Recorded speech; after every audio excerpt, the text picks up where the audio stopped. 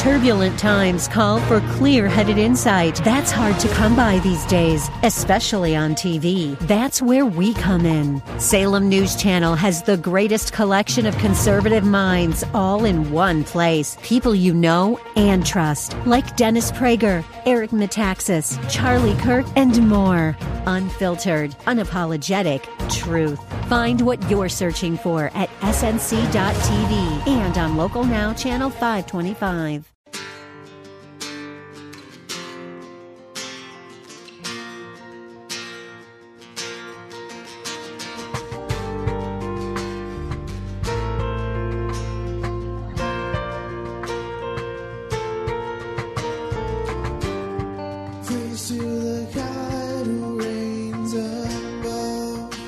Hello, and welcome to In the Word, a ministry of Calvary Chapel of Orlando. We hope that God speaks to you today as we continue our study verse by verse, chapter by chapter through the Bible, with Senior Pastor Will Ramirez. Today, as we continue our study in the book of 1 Samuel, Saul rallies the men behind Jonathan, but then he makes a foolish vow, which gets in the way, causing the men to sin. We'll pick it up in 1 Samuel chapter 14, verse 24. The title of the message is, A Heart That Causes Trouble.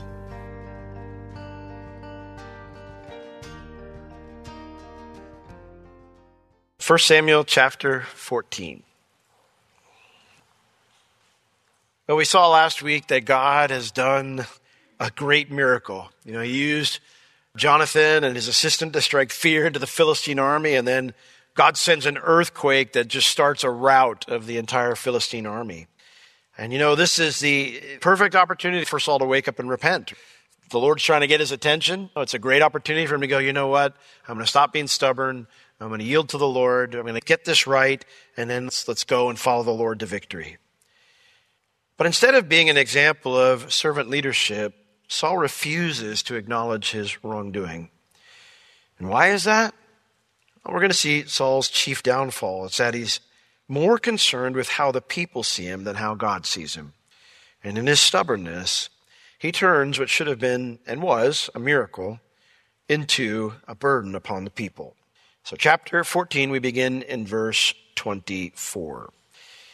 And the men of Israel were distressed that day. Remember verse 33, we ended last week. So the Lord saved Israel that day, and the battle passed over unto Beth-aven. But the very next statement is, and the men of Israel were distressed that day.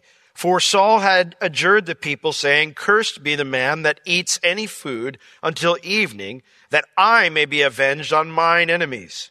And so none of the people tasted any food. And all they of the land came to a wood, and there was honey upon the ground. And when the people were come unto the wood, behold, the honey dropped. But no man put his hand to his mouth, for the people feared the oath. But Jonathan heard not when his father charged the people with the oath. Wherefore he put forth the end of the rod that was in his hand, and dipped it in a honeycomb, and put his hand to his mouth, and his eyes were enlightened. And then answered one of the people and said, Your father straitly charged the people with an oath, saying, Cursed be the man that eats any food this day. And the people were faint. And then said Jonathan, My father has troubled the land. See, I pray you how mine eyes have been enlightened, because I have tasted a little of this honey. Here we see that Saul makes the people swear a foolish oath. In verse 24, the men of Israel were distressed that day. Why? Because Saul made them make this promise. The word distressed, it means oppressed, hard-pressed, to experience hardship and trouble. It's usually a word that's used by when Israel's enemies are ruling over them. So, and who was oppressing them? It tells us Saul was. For he had, King James says, adjured. It means to make someone bind themselves with an oath. He had made them make a promise, made them swear that they would not eat any food until the evening. For what purpose? So that I may be avenged on mine enemies. Wow. This is all about you, Saul? When did this all become about you and your enemies? How is this personal vengeance more important than his nation's freedom?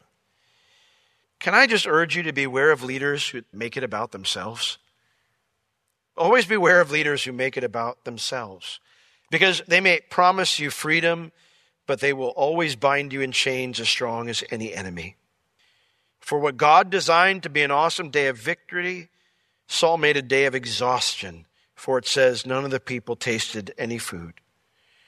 By forcing everyone to make this oath, they didn't eat and they were exhausted.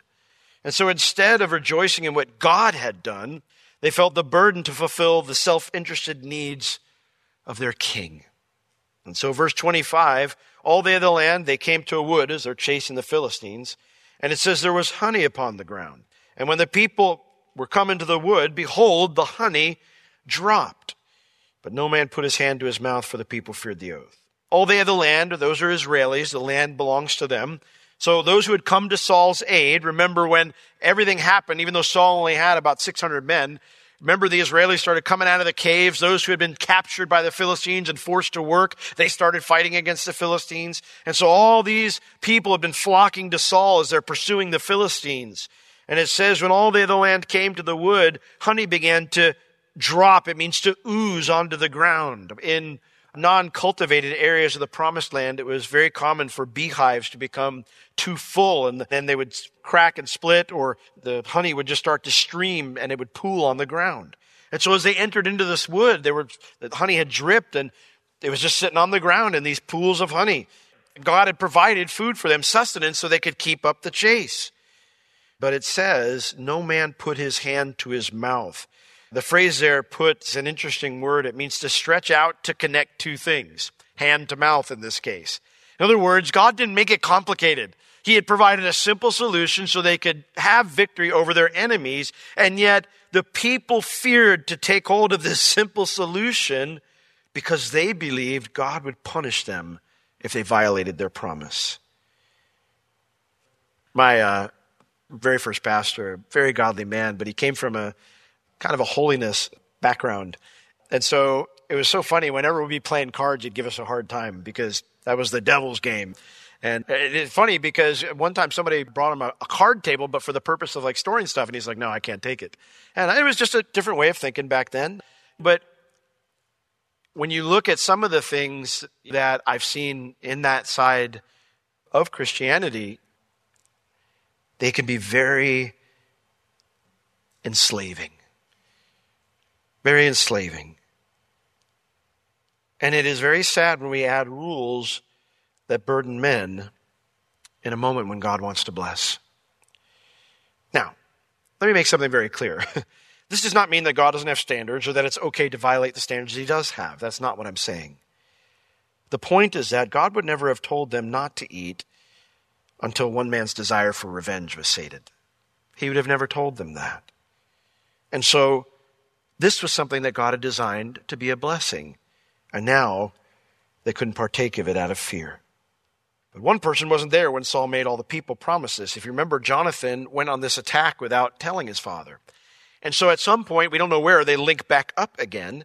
And Jonathan, because he did not hear, verse 27, but Jonathan heard not when his father charged the people with the oath, heard not. We don't know why Jonathan and his assistant weren't there when this oath time came, but he wasn't. And so because of that, he put forth the end of the rod that was in his hand, the walking staff he was having. They weren't stopping for anything. And so as he was just moving along, he dipped it in, kind of like a Tootsie Pop, and moved on. And put his hand to his mouth, and his eyes were enlightened. The word there means brightened up. He was energized. And you know, that is something you need if you're in hot pursuit of the enemy.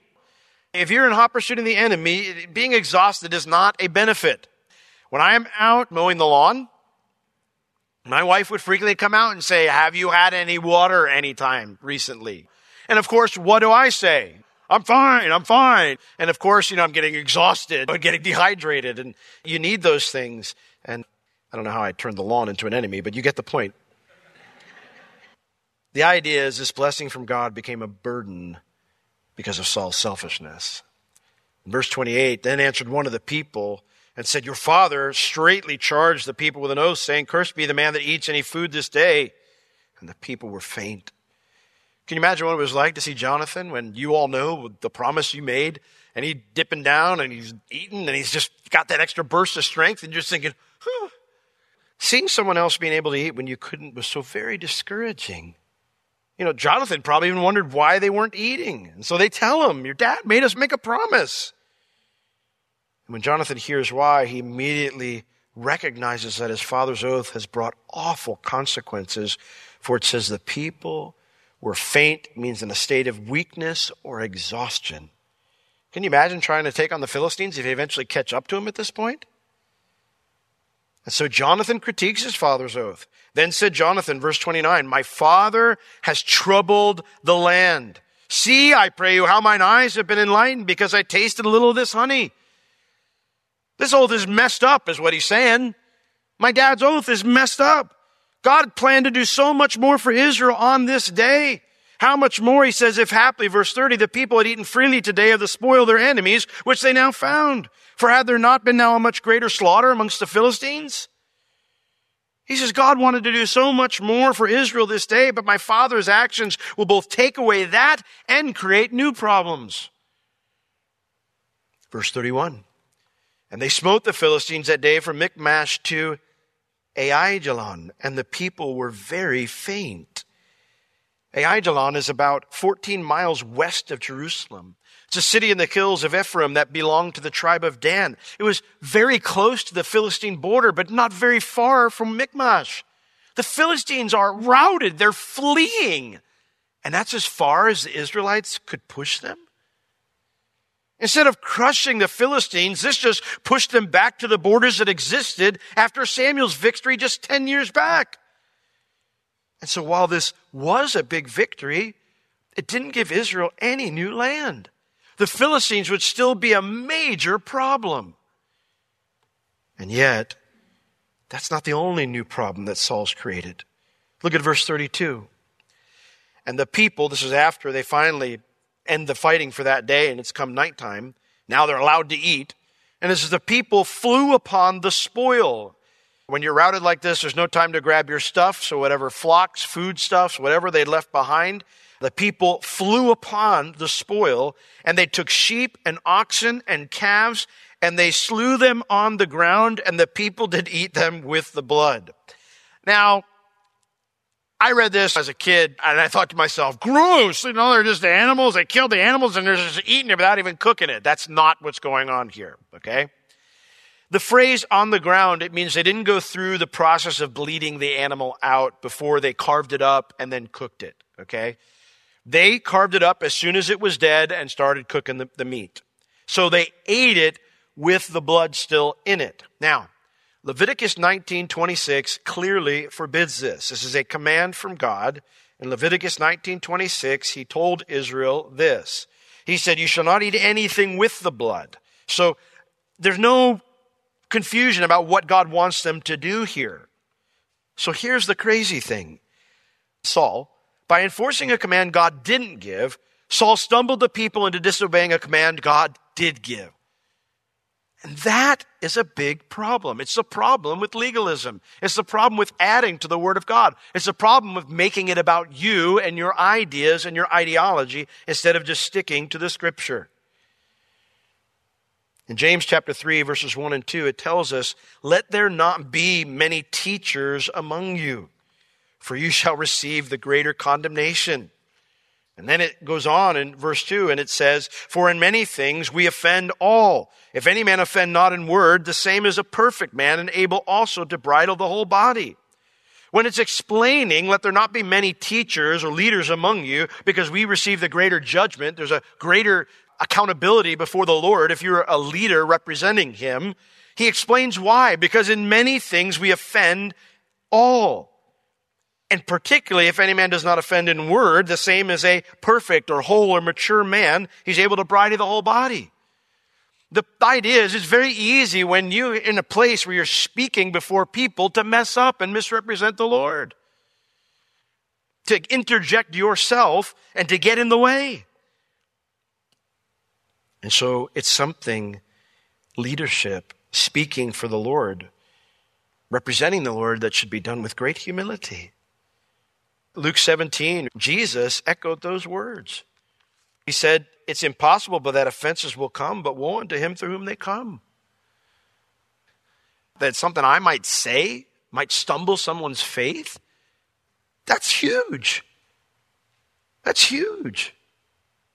We pray before we come into the service, and somebody prayed for me tonight, help Will not to be nervous. Now, I am by nature introverted, and while I have grown used to public speaking, because I've been doing this for 25 years, that's not something I gravitate towards. I would much rather be in the background, stacking chairs somewhere.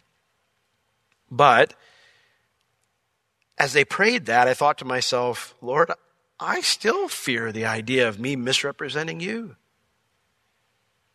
It's impossible that offenses will come, but woe unto him through whom they come. It'd be better for him that a millstone were hanged about his neck and he be cast into the sea, and that he should offend one of these little ones. The moment a leader forgets that the people he's leading are God's kids and not his own or her own, that's when you get into trouble. I love the story Jesus tells. Which of you, having a servant plowing or feeding cattle, will say unto him by and by when he is coming from the field, go and sit down to eat? No master would do that. He says what Jesus said here. Will he not rather say unto him, make ready wherewith I can sup, and gird yourself, and serve me till I have eaten and drunken, and afterward you shall eat and drink? Then you can eat and drink. If you want to be a good leader, you feel a call from God to be a leader, then you need to recognize that it's not about you. You're a servant. It's not about what you want or how you want the people you lead to view you. None of those things matter. What matters is how people see the Lord. That's what matters. It doesn't matter what my legacy is. It doesn't matter what people think about me. He's unintelligent. Oh, okay, as long as you love Jesus more, you can think whatever you want about me. I remember Pastor Romaine used to come up at the Bible college, and he would talk to us, and they'd say, Pastor Romaine, what do you want us to call you? And he said, call me stupid. I don't care. Just listen to the word when I teach it. He was an ex-Marine drill sergeant, and so he was very blunt. But he loved the Lord. He didn't want to misrepresent the Lord. Because what matters is how people see the Lord.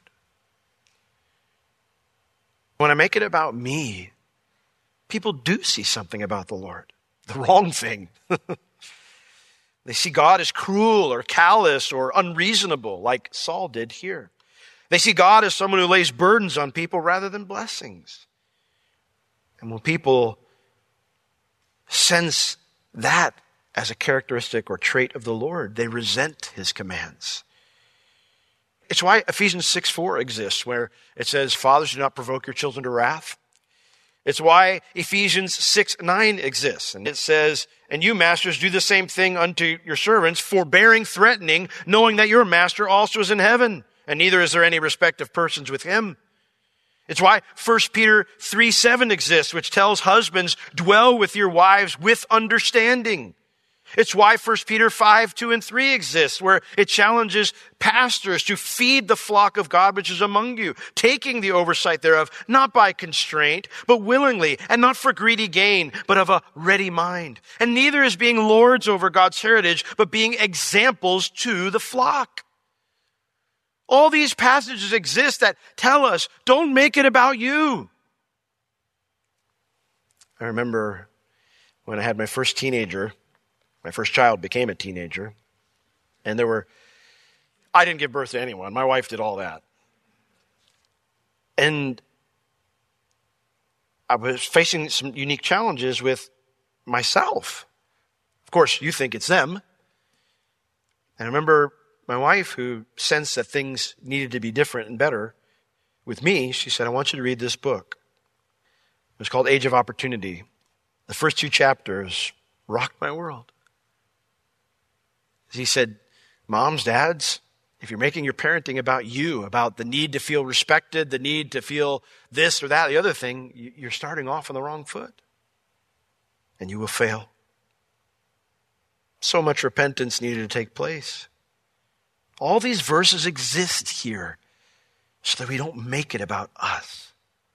Leaders must be servants so others can see how gracious, awesome, loving, good, faithful, and holy the Lord is. Is that a heavy thing? Yes. That's why James 3:1 exists. Let there not be many leaders among you.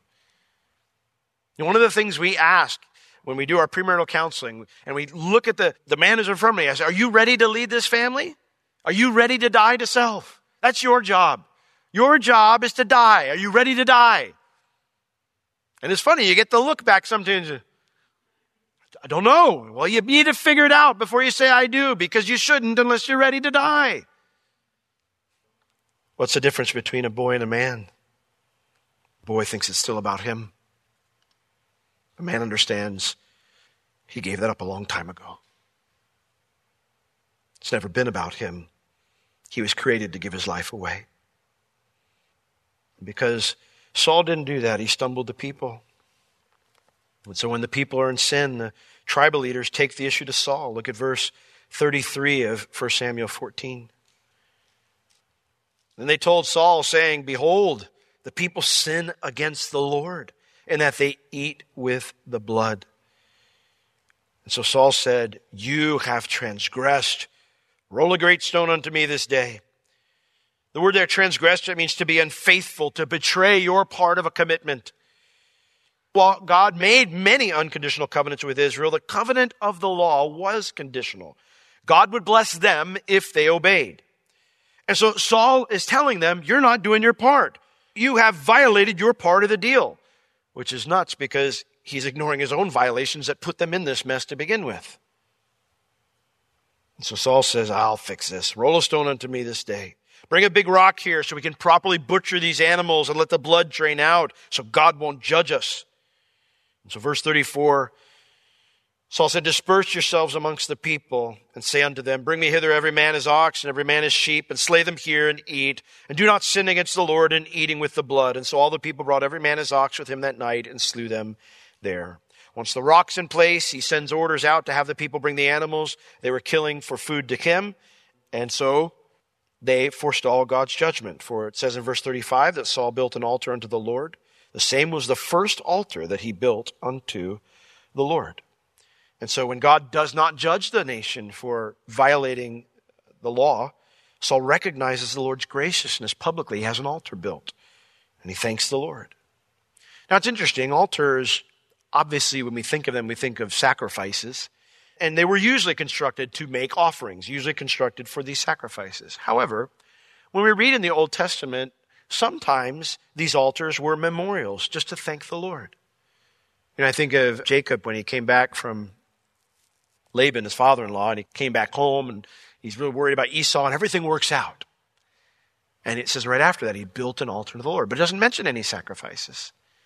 It was just a memorial, something to say thank you. Thank you, Lord. And so that's what Saul's doing here. He's wanting everybody to know, hey, we're very thankful the Lord was merciful and that he spared us. Some suggest Saul built this to thank God for victory over the Philistines. I personally think it's because he wanted to thank God for not judging them. But all we know for sure from the scripture is that this is the first time that Saul had ever done something like this. I don't think that's a good comment. I think it's good to mark God's work in your life in special ways so that you never forget it. I have special things, all a part of my life that are reminders to me. This bracelet here is a reminder. My wife gave it to me. Originally, I was at a conference, and it was just one of those kind of rubber bands that they give you to know what lunch you have. But it had on the phrase, steps of faith. Anyway, I won't tell you the whole story, but that conference had a big impact upon my life, and so I wouldn't take it off. I left it on because I wanted that constant reminder, just take another step, Will. And so my wife got me something a little bit more permanent to remind me. It's good to have those things. So I can't know Saul's heart. I don't know if he really was doing this just to save face with the people or he was genuinely thankful. We'll assume the right thing because that's what the Bible tells us to do. But recognizing God's grace toward the nation does not mean Saul ever sought God's grace for his own sin, creating more and more trouble for himself and for the nation. So, if you want to be a blessing to those around you instead of trouble, confess your sins. Walk in the light as he is in the light. Because as you do that, his blood is going to be washing you and cleansing you. The Lord knows our frame, that we're simply dust. We come to him and we go, Lord, this is what I was thinking, and it was the wrong way to think, and I made a bad decision. I sinned. I blew it. I took matters into my own hands, and I'm sorry. I want to make it right. He is faithful. He is righteous, and he'll forgive you, and he'll wash you. Amen? That's how we can be a blessing to those we lead, rather than being more troublemakers like Saul. And so, Lord, if there's any of us here and we've been stubborn, Lord, we've been pride-filled, we've said, I didn't do anything wrong, or that's not my fault, Lord, we lay down that pride right now, that stubbornness, and we come clean before you. And like you were longing for Saul to just say, Lord, I blew it. Lord, we make that confession now. Thank you for your great mercy, Lord. Shower it upon us, we pray. That we might be those who are a blessing to others. In Jesus' name we pray. Amen. This has been In the Word with Pastor Will Ramirez, a ministry of Calvary Chapel of Orlando. You can listen to all of Pastor Will's sermons and find other valuable resources online at www.calvarychapelorlando.com or on the Calvary Chapel Orlando app, available on iTunes and Google Play. If you have any spiritual or physical needs, please contact us. We would love to pray for you and assist you in any way we can. You can reach us at 407-523-0800 during our office hours, Tuesday through Friday, 9 a.m. to 4 p.m. Thank you for joining us today. We will see you next time as we continue to learn, walk, and live in the Word. By His strong arm He will save.